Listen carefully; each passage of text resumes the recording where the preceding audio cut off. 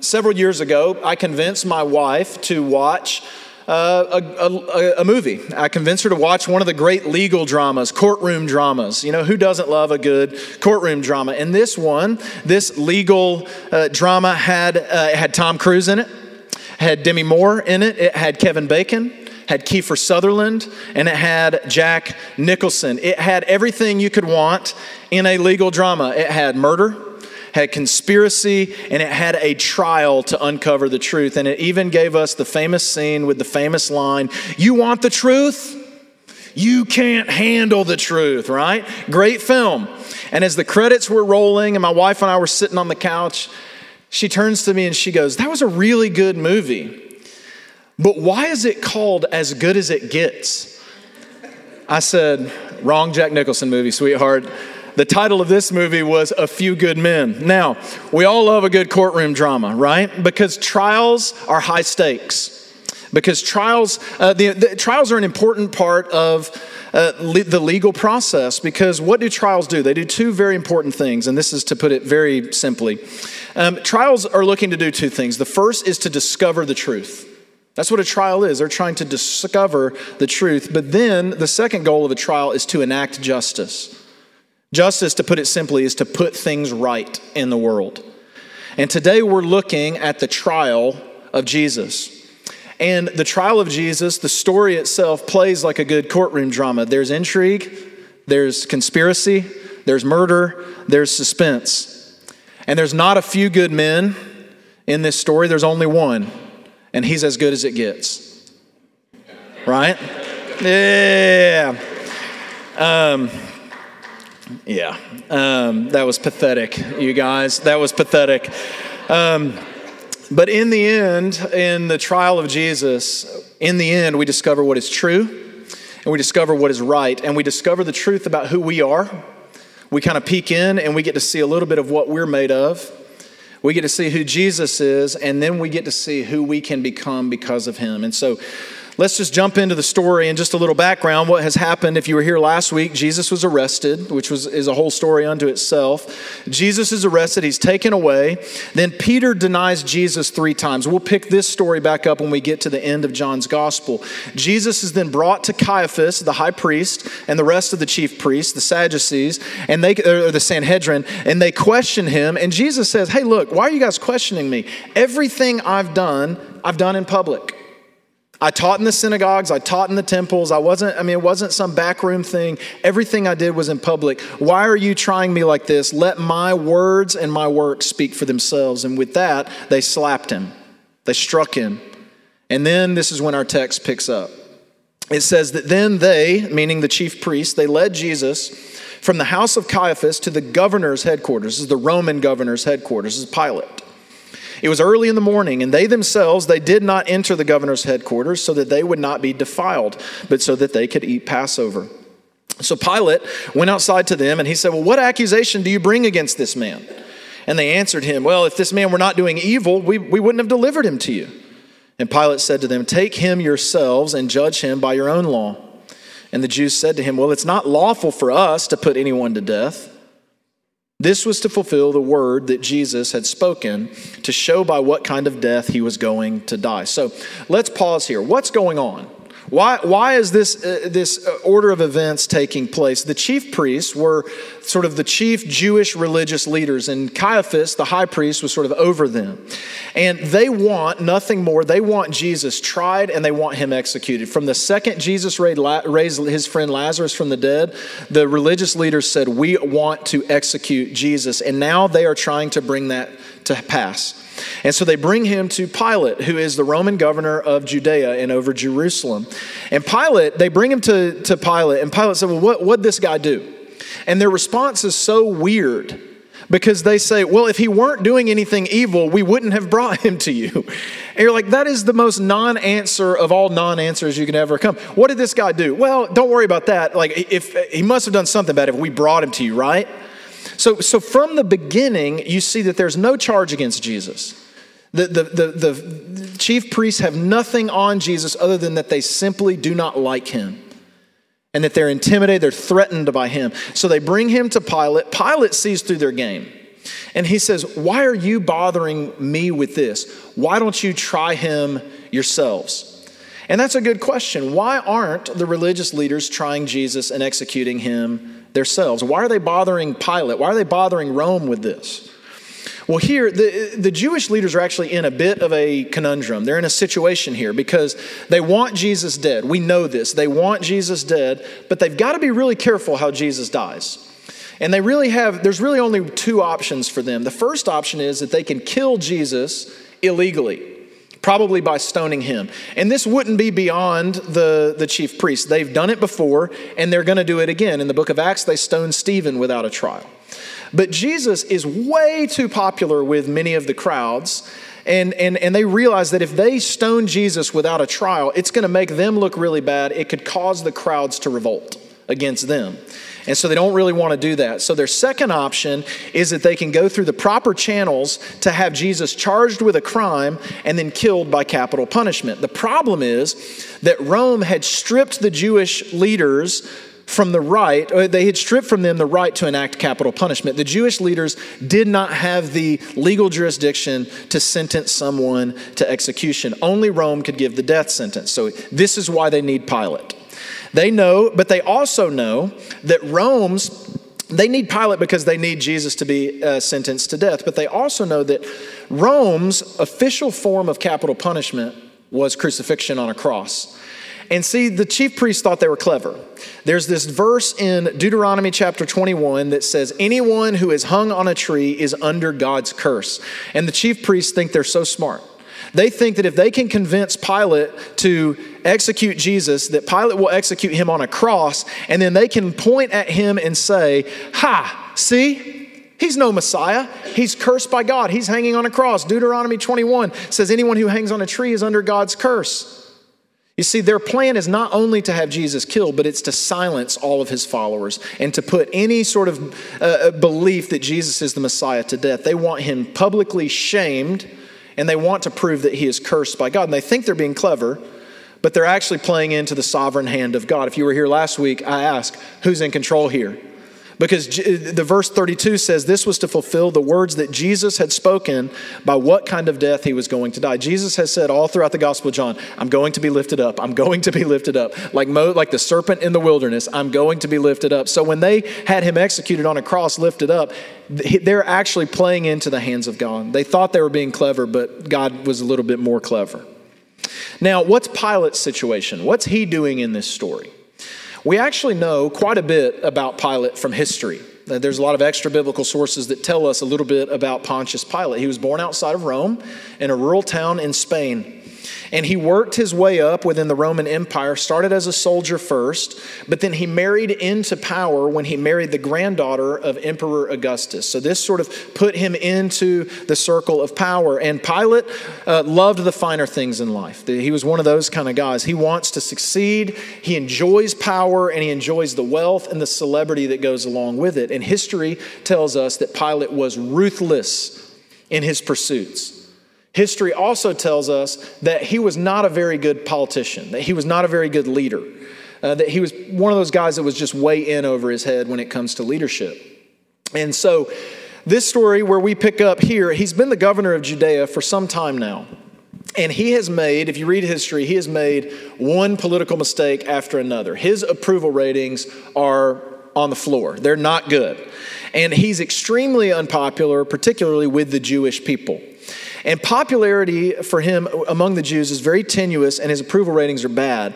And this is a problem because Caesar Caesar knows that Jerusalem is sort of this volatile situation, and Pilate's job basically is to just maintain peace and maintain Rome's control, and to do anything he can to stop a Jewish revolt. So that is, and he's kind of on watch from Caesar. It's like, hey, if anything gets any worse, you're out of there.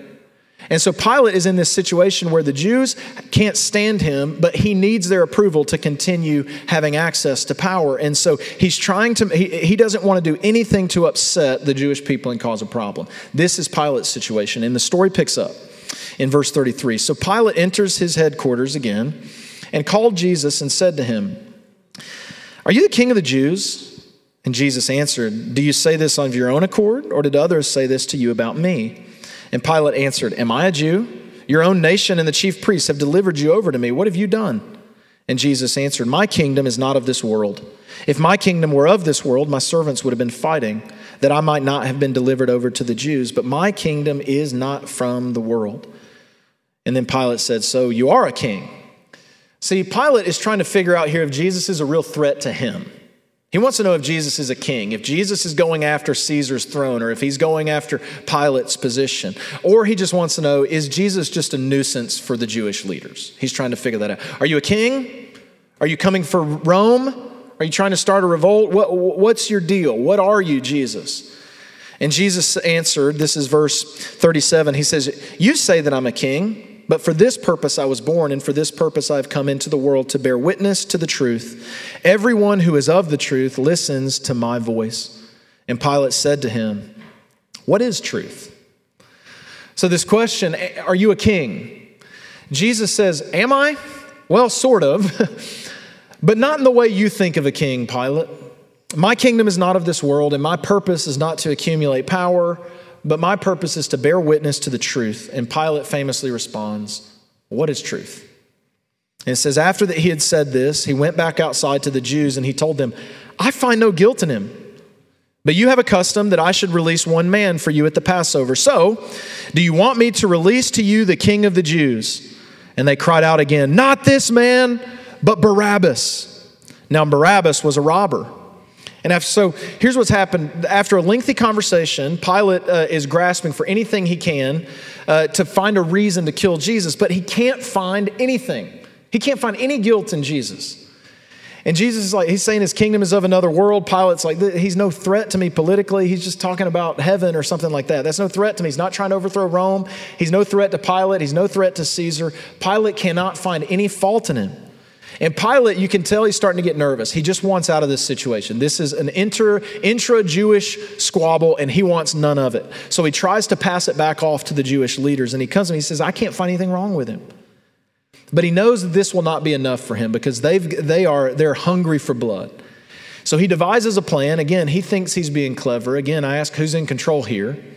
Pilate thinks he's being clever, and he thinks this will end the situation and let him get back to his life. And so what his plan is, he appeals to a Jewish custom where they would release one Jewish prisoner at Passover as a sign of goodwill between Rome and the people of Israel. And so Pilate grabs possibly the worst guy in the prison and brings him out, this guy Barabbas. Barabbas is an insurrectionist. He's a robber. The Gospel of Mark says he's a murderer. And according to the law, Barabbas is deserving of death. He is on death row and he deserves what is coming his way.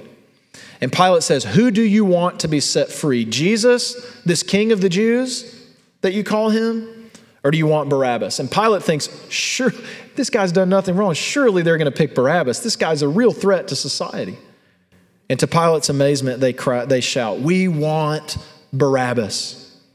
And look at verse 19, or chapter 19, verse 1. It says, then Pilate took Jesus and flogged him. And the soldiers twisted together a crown of thorns, and they put it on his head and arrayed him in a purple robe. And they came up saying, hail Jesus, hail King of the Jews. And they struck him with their hands. And Pilate went out again and said to them, see, I'm bringing him out to you so that you may know that I find no guilt in him.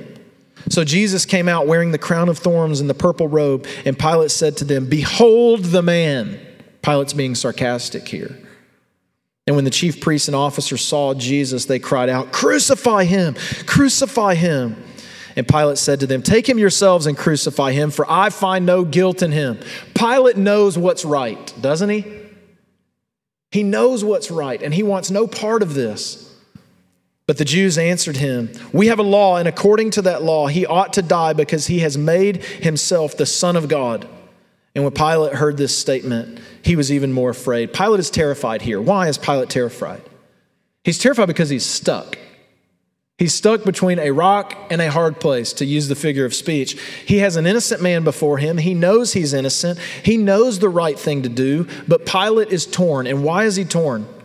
He's torn because the Jewish leaders are demanding Jesus' death, and he knows that they will not stop until they get it. And Pilate knows that if he does not give the Jewish leaders what they want, then the chief priests will take their frustrations directly to Caesar, and Pilate will certainly lose his position.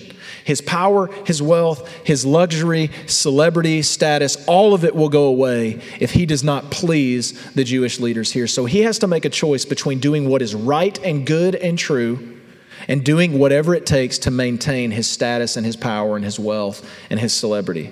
He has to make a choice. In verse 9, it says, he entered his headquarters again, and he said to Jesus, "Where are you from?" But Jesus gave him no answer. So Pilate said to him, "You will not speak to me? Do you not know that I have authority to release you and the authority to crucify you?" Sounds like a man trying to convince himself that he has authority, doesn't it? Jesus answered him, "You would have no authority over me at all unless it had been given to you from above. Therefore, he who delivered me over to you has the greater sin." And then look at this. This is so sad and pathetic. From then on, verse 12, Pilate sought to release him, but the Jews cried out, "If you release this man, you are not Caesar's friend. Everyone who makes himself a king opposes Caesar." So when Pilate heard these words, he brought Jesus out and sat down on the judgment seat at a place called the Stone Pavement. And now it was the day of preparation of the Passover. It was about the 6th hour. And he said to the Jews, "Behold your king." And they cried out, away with him, crucify him." And Pilate said to him, "Shall I crucify your king?" And the chief priests answered, "We have no king but Caesar." So he delivered him over to be crucified. So what do we do with a passage like this? What do we do? It's a well-known passage. It's a well-known account of Jesus being unjustly tried and sentenced. It's sort of enshrined in our beliefs. The Apostles' Creed says he suffered under Pontius Pilate. What do we learn from this? What can we learn from the behavior of Caiaphas and the behavior of Pilate?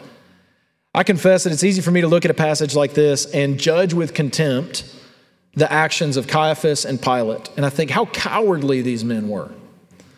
But I want you to see that given this situation, some of us aren't much different than Caiaphas and Pilate, apart from the grace of God.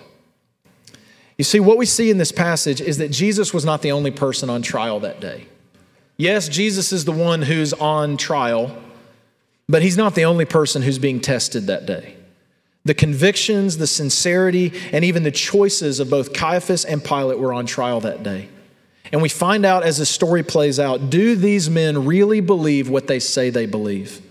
Do these men, does the path that they've chosen for their lives, does it bring them life or death? Are these men bearing witness to the truth? And so the first trial we see Caiaphas on trial. And this is a trial between comfortable religion and the way of Jesus. A comfortable religion is on trial, and the sincerity of Caiaphas' stated beliefs are on trial. One of the most pathetic sights in the world is when a religious leader, a priest, a pastor, a Pharisee, or whatever, who is supposed to be an example of conviction and virtue and truth. One of the most pathetic things in the world is when a religious leader lays aside their convictions in order to gain power or proximity to power or to gain wealth or status. Nothing is more pathetic than that. I think of German priests and pastors in Nazi Germany. You have a photo like this. How sickening and how pathetic is something like that? They went along with the regime of Adolf Hitler. Why? Because they thought it was right and good and true? Absolutely not. But because they feared what would happen if they stood up against Hitler.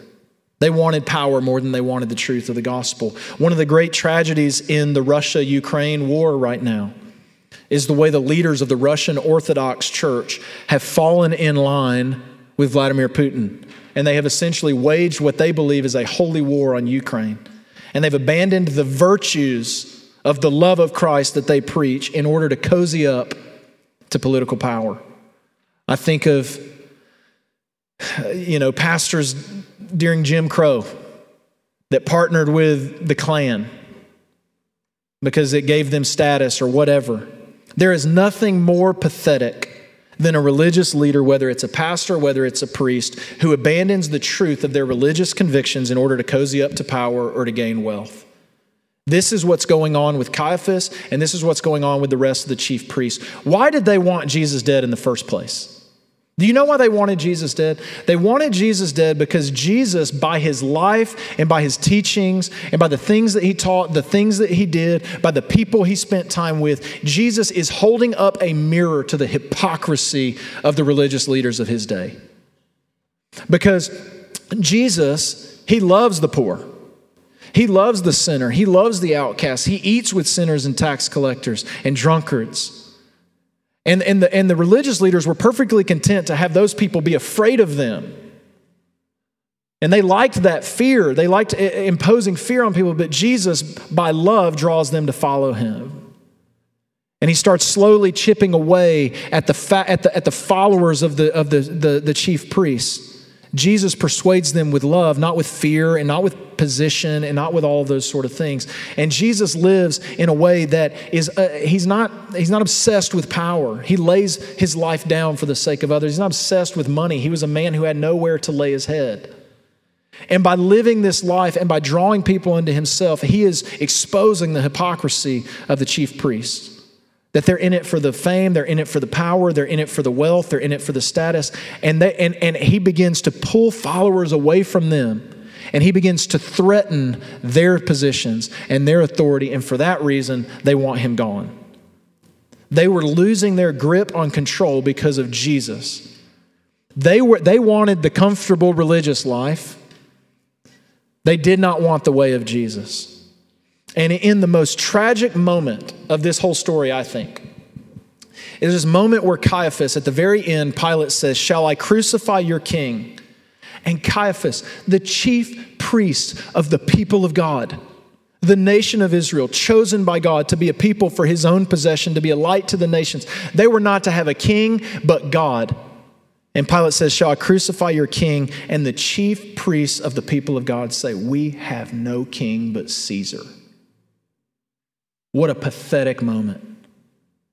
What a pathetic moment. These were the people of God. They should have no other king but God. And in this moment, they say, "We have no king but Caesar." They're exposed in this moment.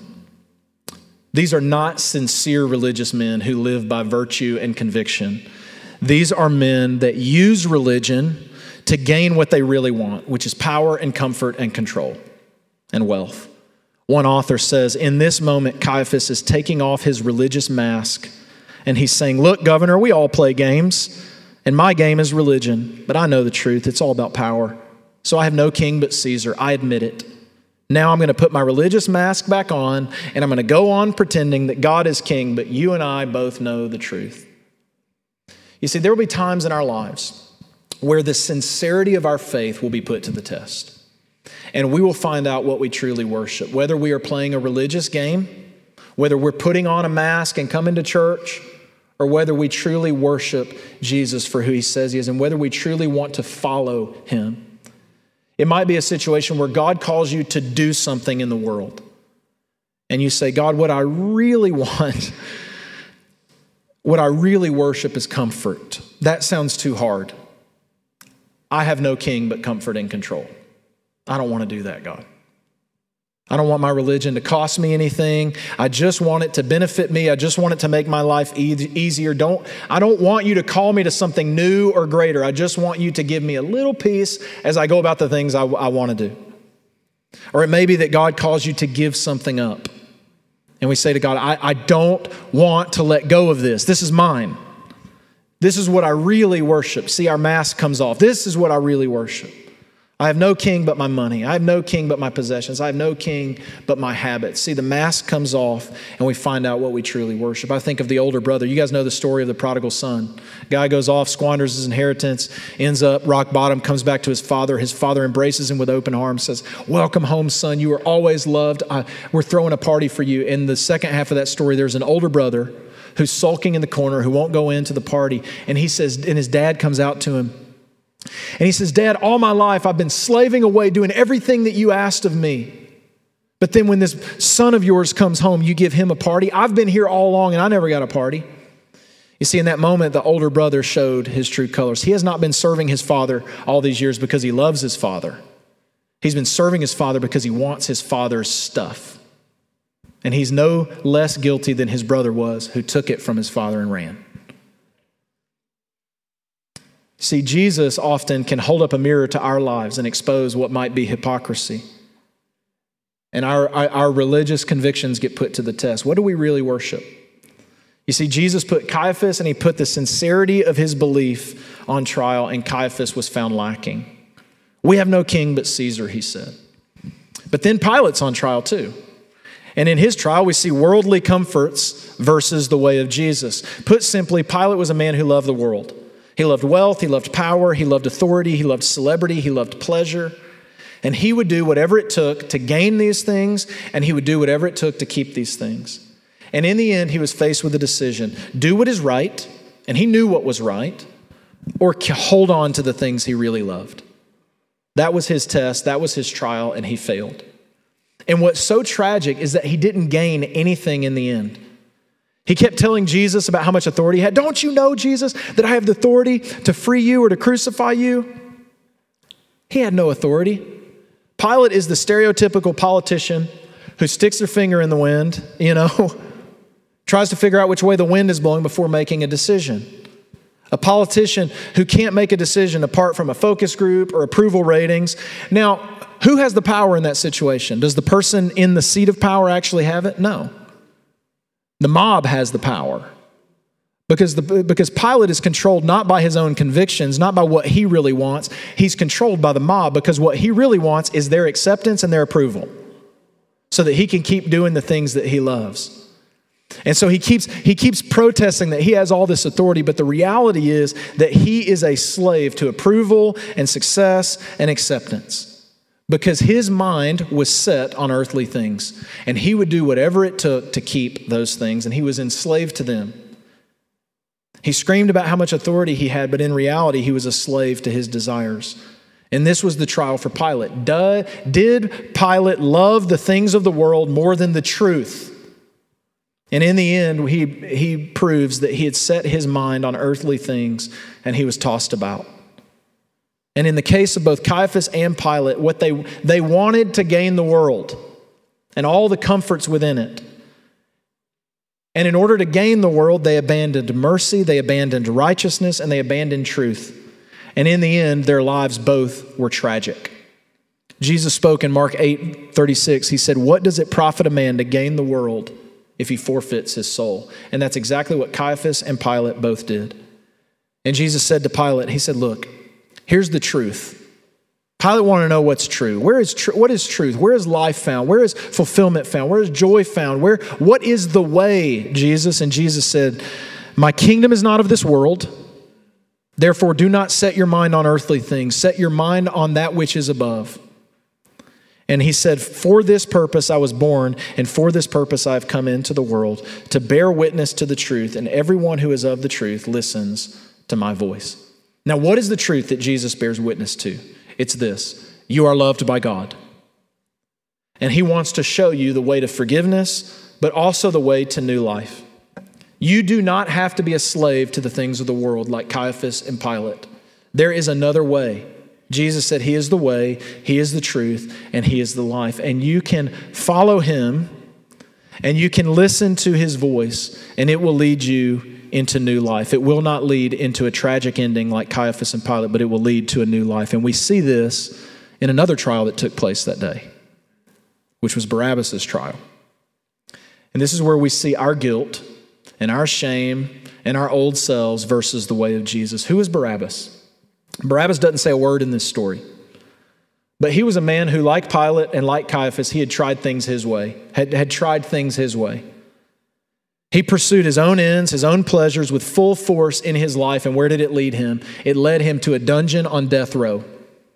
He knew he was guilty, and he knew he was deserving to hang on that middle cross that next day at Calvary. But then one day, think about this. One day Barabbas wakes up and he hears this mob outside. And keep in mind, he probably didn't hear what Pilate said. So Pilate gets up before the people and he says, "Do you want me to set Jesus or Barabbas free?" And Barabbas doesn't hear that part. All he hears is, "We want Barabbas." Then he hears a little bit more mumbling. "What do you want me to do with Jesus?" "Crucify him." So Barabbas, he wakes up, he hears this angry mob outside, and all he hears is his name and crucify him. Shortly thereafter, a guard comes down the hall, unlocks Barabbas' cell, and begins to lead Barabbas upstairs.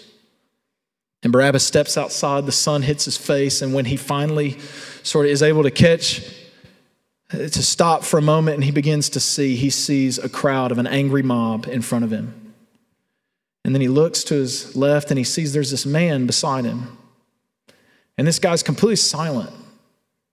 And he's on trial, but he doesn't seem scared. He seems non-anxious. He seems like he's unwavering. He seems confident. And there's something about what's in his eyes, that there's something different about this man. And Barabbas is thinking, who's this guy? And then the guard comes up to Barabbas, takes a key, sticks it in his chains, clink, turns the key, and Barabbas' chains fall to the ground. And at that very moment, the guard shoves Barabbas into the crowd and says, "You're free. You're a free man." And Barabbas stumbles and he turns around and he looks, and at that very same moment, they're pressing a crown of thorns onto this man's head. And they're putting a purple robe around his neck. They're mocking him. And then these razor-sharp whips come out, and they begin beating him. And Jesus is carried off. And Barabbas is standing there going, "What just happened?" Barabbas was on trial that day, but the verdict was not what he expected. He was declared innocent and free, and the cross that was being prepared for him would soon be carried by Jesus, because Jesus took Barabbas' place. Do you see? Who are we going to be?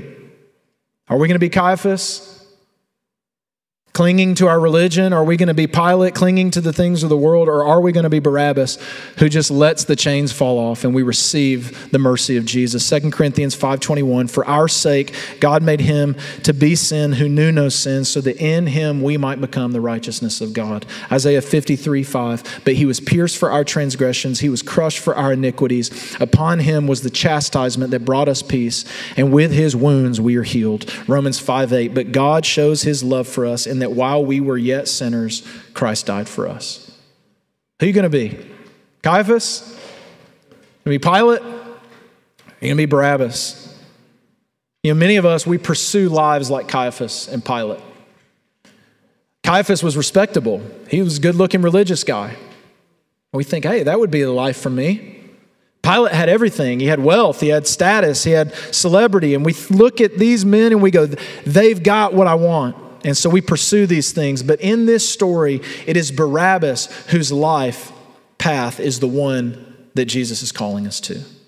Blessed are the poor in spirit, Jesus says. Not blessed are the high priests.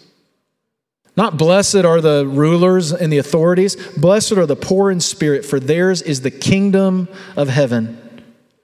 In this story, there are two tragic characters, Caiaphas and Pilate. They sought their own lives to the very end, and they lost their souls in the process. But then there's Barabbas, who is a picture for us of the gospel. He does nothing, says nothing, and yet he walks away freer than Caiaphas and Pilate. And he begins a new life. What does Barabbas do? He receives the forgiveness of Jesus. Jesus took his place. And this is the invitation that Jesus offers to you. Are you going to keep striving? Are you going to keep trying to, are you going to keep your eyes on all these other things? Or are you simply going to let Jesus take your place and let him give you a new life and give you the resurrected life? This is what he gave to Barabbas. And this is what he offers to you and me. People ask, what's Christianity about? Is it really about power? Is it really about politics? People want to know. What does your church really believe? What are you really about? There's no hidden agenda with Jesus. It's not about politics. It's not about power. It's about setting prisoners free. And we can be free. Let's pray. God, thank you that you stood accused and you remained silent. You stood in our place. And just as you took the chains from Barabbas and you took the cross from Barabbas, you take the chains from us, you take the guilt, you take the shame, and you give us new life. And just like Barabbas walked free that day, God, you stepped out of a tomb 3 days after your death, and you invite us into a life of freedom. And so, God, I pray that we would follow you, that we would not set our minds on the things of this earth, but we would set our minds on you. And it's in your name we pray. Amen.